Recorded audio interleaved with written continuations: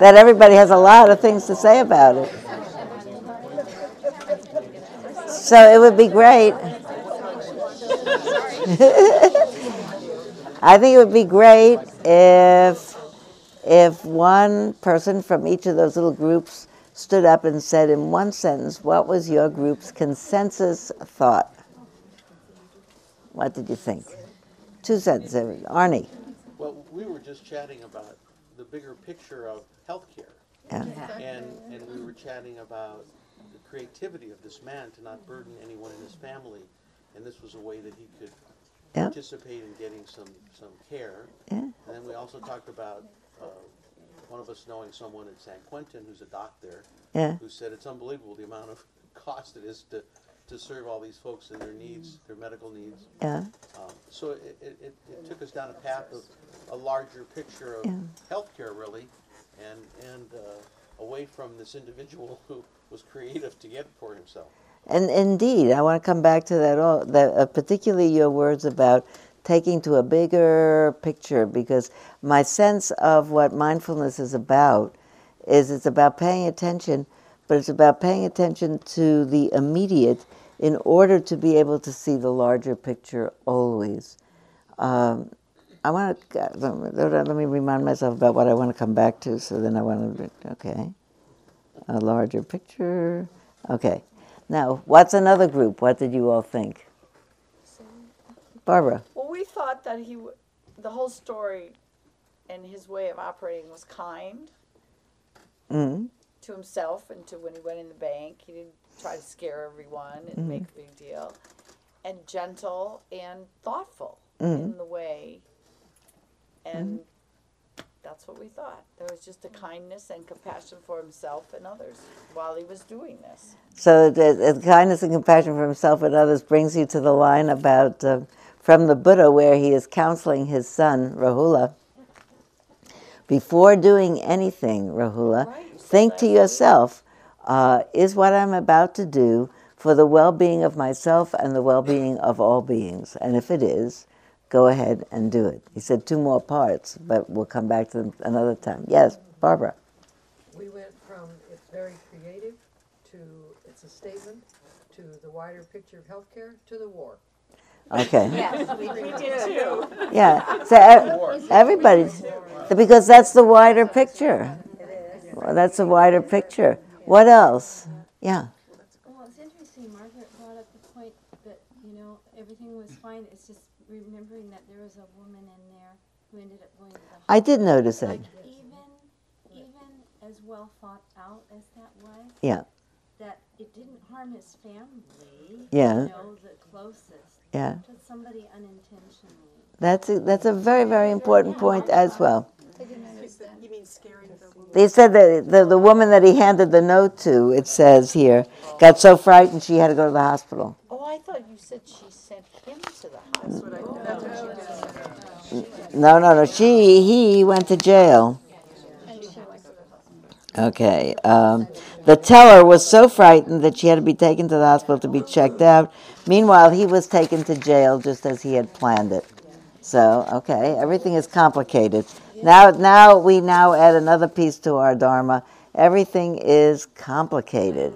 Yeah. But was it really for his well-being to go to prison? Prison is a tough world, and I'm not sure that was the best decision for him.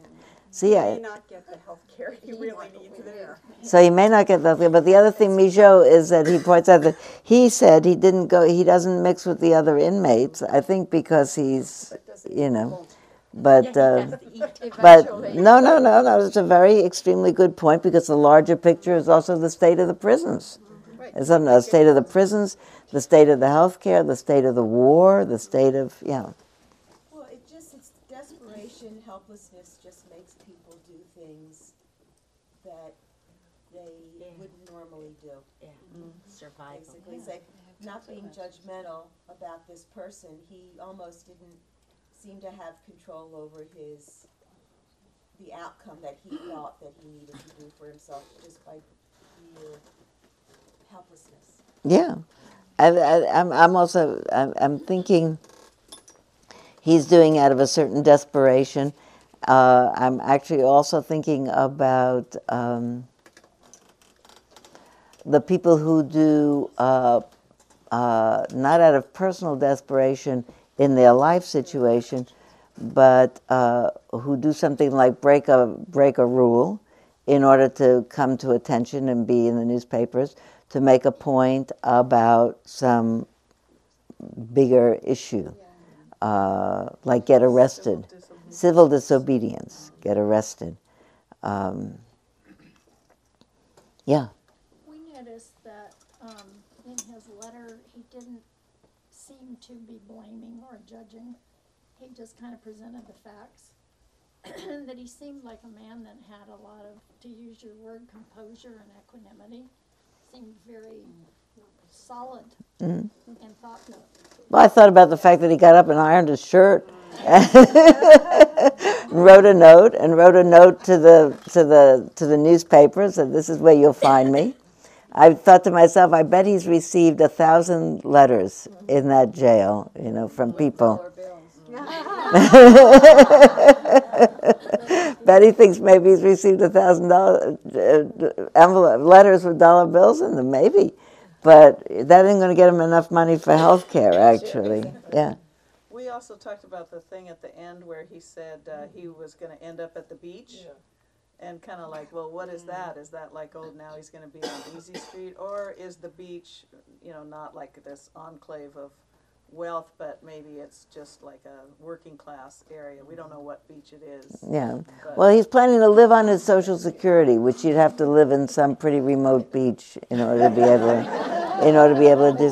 My guess from the number of symptoms that he has is he's going to be a 65-year-old man with only, his skills are driving a truck and being a clerk in a convenience store. And after 65, if he's partially disabled, it doesn't seem like he actually can look forward to a career that he'll make any money at. Maybe media liaison, though. He was really good at publicizing himself. He was very good. That he's got a skill at that. But yeah. Counseling. Talk about this, but there's a direct connect to me around the moral side of what this is about. Right. And the moral side meaning that we have these rules, and we need to break the rules in order to create something new. And just I think what he did was immoral because it was dishonest. To me, it was dishonest. It was using a system that obviously has to be broken. So then the question to me becomes, many of the systems have to be broken. Mm-hmm. And so what does one do about that other than in our own lives? Create the systems that work for us, that are kind, that are moral, that are just. It said it was a much more global kind of story to me. Well, you know what? This may be a good time to say. When I was at that Buddhist meeting in Garrison, some of you know because last week I had just gotten home from a, whatever you call it, every 10-year meeting of Buddhist teachers from all over the world. So it was a really exciting thing to be together with upwards of 200 people teaching in all the lineages. And one day we were in some smaller group talking about what's exciting to you now in the world. And what excites your work is probably how this came about. What inspires you to teach? And I said, well, the thing that's been on my mind that's most inspirational this particular part of this year has been the Arab Spring phenomenon, and the phenomenon in a larger sense of people with social media saying to each other, let's change this. And I thought to myself, at some point, maybe, I hope, because look what's happening to the planet, maybe at some time in our lifetimes, may it come to pass, we'll be able to text each other, who will text each other, and the whole world will know, that will say, here's a piece of news. Peace is possible. We could have a peace on this whole planet. We could feed ourselves. We could house ourselves and everybody else and take care of everybody's medical care. Peace is possible. Pass it on. And they wouldn't have to do it. You don't have to be a Buddhist to do it. You just have to look at, wait a minute, what we're doing now, which is fighting with everybody, is degrading the planet and killing a lot of people and impoverishing everybody else. We could do it differently. And here's all these people who are now in their 20s. They don't want, many of us are now not looking forward to another 60 years on this planet because we just don't have it. But the 20-year-olds who are having new children, they are looking forward to having a planet for their children and their grandchildren. Pass it on, we could save the planet, would be a very effective tool. So I talked about, that's what I'm very excited about, social media and spreading that particular word. Peace is possible. We could have a different world. I was going to say one more thing about what somebody just said, but it went out of my mind, about making a difference, checking the morality of it. It'll come into my mind in a second. I was talking about, so I was followed this up at that meeting with a friend of mine who's actually the publisher of the Shambhala Sun, and talking about the excitement of that. And he was talking about the idea of training the mind has now caught on in American culture. So here's a question that I want to kind of ask you to think about a little bit. You'll notice, partly we joke about it. We say everybody is mindful these days. Mindfulness has caught on 10 years ago, at least, in the John Kabat-Zinn medical world and in the world of education. We've been really talking about emotional intelligence, Dan Goldman, and John Kabat-Zinn, mindfulness-based stress reduction. So in the medical world and in the educational world, people are now doing mindfulness classes, training children in mindfulness, not talking about the Buddha, which is all right with me, because the point that really interests me is the possibility of a planet full of people with trained minds, trained in the direction of peace and reconciliation. And so I'm very excited about that. There's also the interesting phenomenon of mindfulness is so in the public, in the mainstream view these days. So if you pick up a mainstream magazine, they have mindful gardening, mindful parenting is great. Mindful mothering is still great. Mindful parenting, mindful sex, it's great. It's great, but it's getting a little bit off what the Buddha taught, really, at that point. And that somebody said, Arnie was saying the bigger picture, and it comes down to gardening and everything else. I don't mind about that, but I really don't want to lose the central teaching of the Buddha, which is that peace is possible in people's minds all over the world. That's the main goal of mindfulness, that we could not only have peace, but we could have a sense of compassion for all other beings sharing this world. Not personal peace alone, but personal peace on behalf of the world. So it's not a self-limiting, just I'll feel better. That'd be good, but it's I'll feel better on behalf of something. So it really has a goal. When we sit here, it's not a self-centered practice. I was very involved in reading college descriptions in the last year as one of my grandchildren was applying to colleges. I was really interested in Georgetown University. In Georgetown, their commitment is to training people who are going to have an effect in the world for the good. And so whatever you study at Georgetown, you study mathematics, you have to have an idea. You can study mathematics, you major in mathematics, but you have to have a way of understanding how the mathematics that I learn is going to make a difference in the world when I'm finished. How the French that I learn is going to make a difference in the world when I'm finished. And you don't have to prove it, you just have to have it as a view so that what you study is in the context of. I thought that was great. I thought, what if all of our higher learning or lower learning was how is what I'm learning now going to make a difference in the world, just to orient people's minds to that particular phrase. I've been reading about how much it does a child good to have a family and a community that says to it as a child, him or her, what are you going to be when you grow up? Makes a whole difference if you live in a community that has a sense of what are you going to be, then what are you going to do? What are you going to be? What are you going to become? When you talked about Henry's aunt, saying to him, seeing in him what he could become. It makes us really think about, what will I be? I could be this, I could be that. Even to add to that, if we ask children, how are you going to make a difference in the world when you grow up? What do you want to do for the world? You want to vacuum clean the atmosphere and get it all cleaned up? Why not, Just to set it as a compass for people. What are you going to be in the world? So I was talking to this friend of mine, James Shaheen, and he said,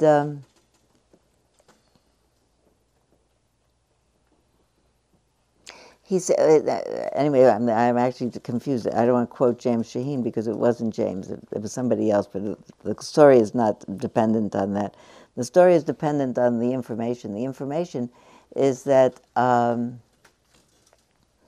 there's a woman. Do you remember when I told you some weeks ago about a former helicopter gunner in the Vietnam War who, after the end of that war, as part of his recovery from his extreme trauma before the war and during the war, not only recovered his own sanity and sobriety, but in the teachings of Thich Nhat Hanh, the teachings of peace, became transformed into a person who was ready to dedicate his life to teaching people about a life of peace. It's the most compelling book I've read about personal transformation. That, I think I said about myself that I was kinder.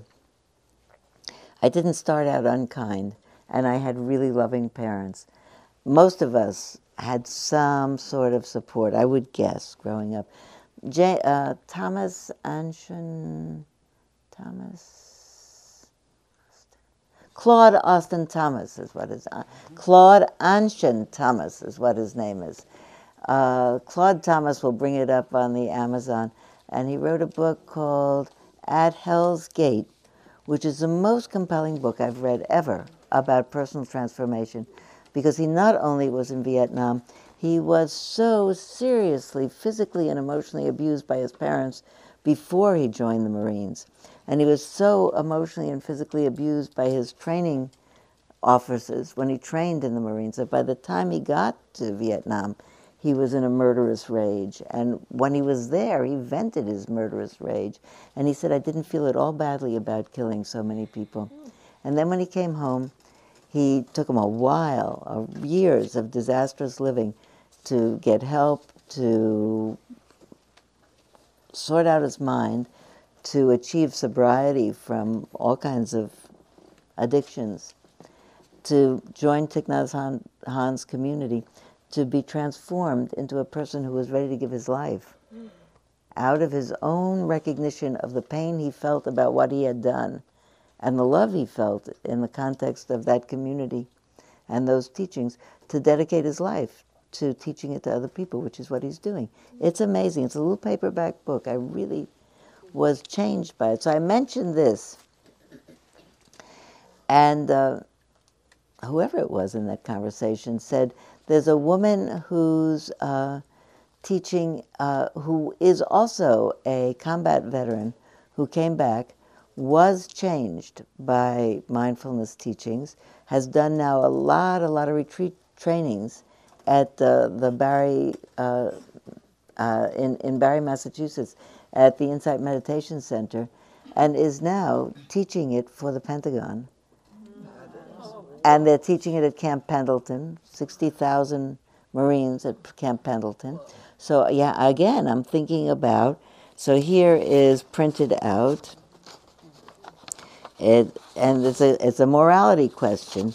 It's a morality question because she's working for the government, training military to be mindful. It turns out, so then you think, well, wait a minute, the Buddha said don't support military, don't support soldiers.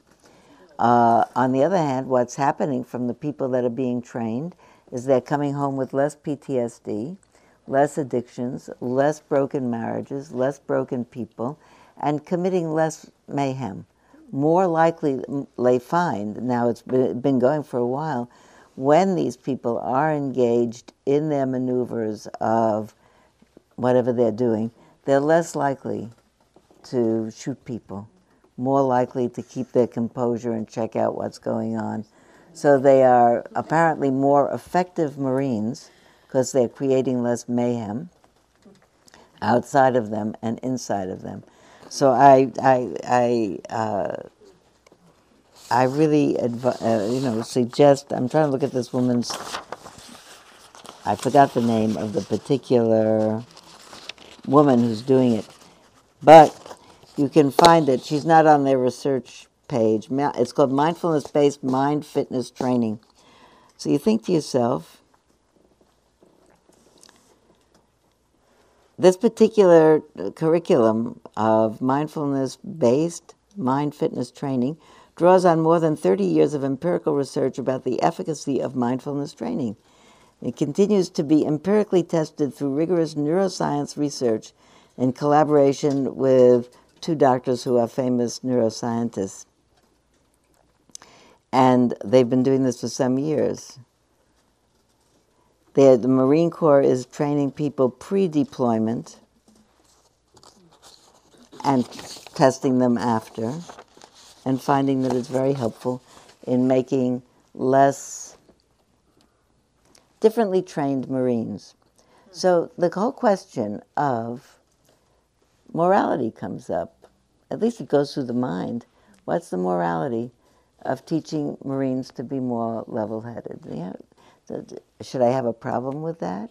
Should I not have a problem with that? Should I say, what's the larger picture? There are Marines. These Marines are experiencing less havoc in their own minds and creating less havoc in their expression as Marines. The idea that I heard is that this has turned out to be such a good program that they're planning to expand it from the Marines through the entire armed forces. Is that a good thing? Is that a not good thing? You know? Do you have a pause for thought? Yeah, Lynn. Well, to use your words, Sylvia, that it introduces, it could be other than this. There is another way. Yeah. Or it could be different. Yeah. I mean, I've heard you say that a lot. Yeah. What does change mean, or transformation? Does it mean that you have another perspective, that there is another perspective, to be able to ask, does it have to be this way? Well, and who knows what this will lead to in terms of a significant number of people comporting themselves differently. Maybe that will help a significant number of people who were there. Some of the most effective people that I listened to joining politics after their return from being combat veterans really have a perspective of we need to make peace. That what's the long-range possibility of that? Yeah. I just wanted to add some little bit of information. In the 50s, I was working with a man who was a psychologist hired by the Navy to study people in the Navy brig in San Diego. The main study had to do with Marines because they were the highest number of prisoners in that brig. The overall findings at the point that he was reporting to us was that for the most part they fit the definitions of psychopathy. And these were a relatively high percentage of people, both in the brig and description of who were people who were Marines. With that, I think, fact, it's even more impressive to know that something like you're describing is going on. That there's been a change through the years, a recognition of the problem they had, and a way to get away from that problem. So thank you very much for that, because the definition of psychopathy, among the definitions, one of the marks of being of behavior being psychopathic is the ability to do a crime and not feel bad about it. And there's a line in Claude Thomas's book where he said, I was so mad by the time that I got to Vietnam. I volunteered to be a helicopter gunner, rear gunner. I mowed down crowds of people, and he said, I didn't feel the least bit bad about it. And it's chilling to think about it, you know. And most of us, if we, run over an animal in the street, accidentally hit a deer, we feel terrible. But to be able to purposely kill people and not know. And Claude Thomas became completely transformed to a person who appreciates and teaches peace. When you think about the transformative powers of practice, it's an incredibly off-the-chart story. Makes me weep, actually, a little bit. So I'm so sorry that it's 11 o'clock because I don't want you to leave yet. I want you to stay another 5 minutes because I didn't say my thing about the thousands of Buddhas. And I'm not going to see you for another month now. I so enjoy being here. But anyway, I need to be away for a month. I'm going to see the Dalai Lama do teachings in D.C. next month. So I'm thrilled about that. So I'll come back, be sure. I'll be all fired up to tell you what His Holiness said. But I'm really thrilled about that. I've been in rooms with him before, and it's really an incomparable experience. Anyway, I'm going to be back on the 20s, on the last Wednesday in July, prior to the first Sunday in August, which is August 7th, on which there's the formal inauguration, which I am beating to the presentation of the Sangha of Thousands of Buddhas. So, in brief, peace is possible. I want the whole world to know. I want Spirit Rock to replace these buildings that are falling down with buildings that will adequately live through the next many, many generations, which have been all plans approved by the county, ready to go. We need the funds to do it. There's tremendous fundraising that's happening apart from the Sangha of Thousands of Buddhas. There are fortunately people of great means who have already been quite generous, so we're about halfway through with the fundraising. For those of us who cannot be enormously generous because of the nature of our situation in the world, which is most of us, there's a way in which, and I'm asking you to join it, we could all support this. It involves pledging $1,000 over 3 years. Comes to $28 a month. That if you, some people last week, first of all, 10 people signed up last week. Thank you so much. And the whole Teachers Council signs up, and the board signs up, and people decide that they're going to pay the $1,000, just write a check. People decide they're going to pay it once a year, $333 by check. People decide, somebody decided once every 6 months and worked out the math. Other people give their credit card number and whatever debit card number, and it comes out magically every month, $28.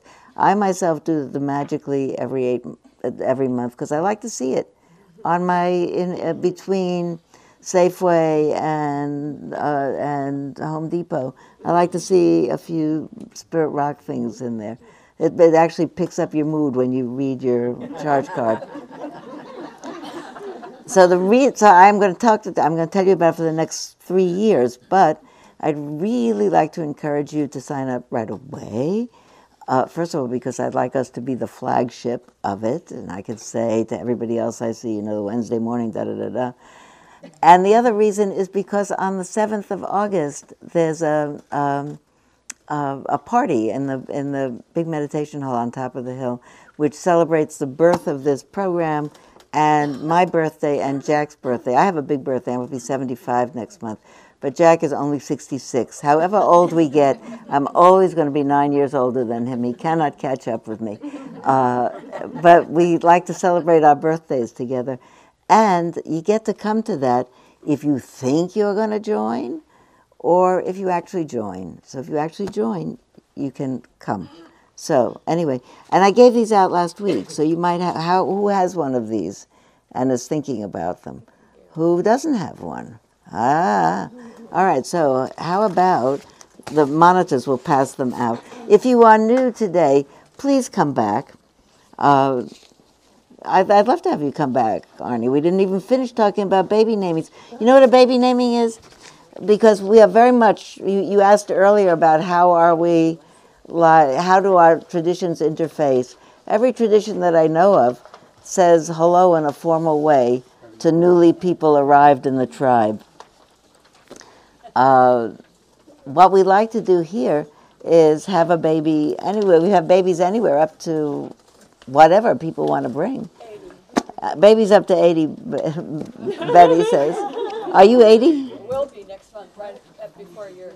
Yeah, we all have birthdays. Oh, wait, and Mijo has a birthday. The next time we come back, on the 27th of June, we will bless you, July, we will bless you on your 80th birthday, and maybe Susan will bring her baby and or child, and we bring them up here, and we say its name, and the community says, may you have a wonderful, happy life with lots of friends and good things happen to you, and we say this child's name is this and this, and its parents' names are that, and its grandparents' names are Arnie and Susan, and everybody wishes them well and sings happy birthday. And then we count them to be a member of our community here. So you're welcome to do that anytime you want. Yeah, now, Susan. We're already in the stewardship, and we have the honor of having this deducted from, something deducted every month from our credit card. Is this an addition to that? It is, but you know what? If you give more than that every month, you can just see me, and I'll just spread out that 28 into this, so you don't have to have more of a financial burden on your family. Yeah. Seriously. And if you're giving 25, I'll shift you over altogether, and you'll just give $3 more a month. Seriously, I want everybody to be in this so they can come to all the things that says sign. And you sign a scroll. You know, we're going to have a scroll signing. Okay. So you get to sign a scroll like a Declaration of Independence or a Constitution. Thank you for listening. To learn how you can support the teachers and Dharma Seed, please visit dharmaseed.org/donate.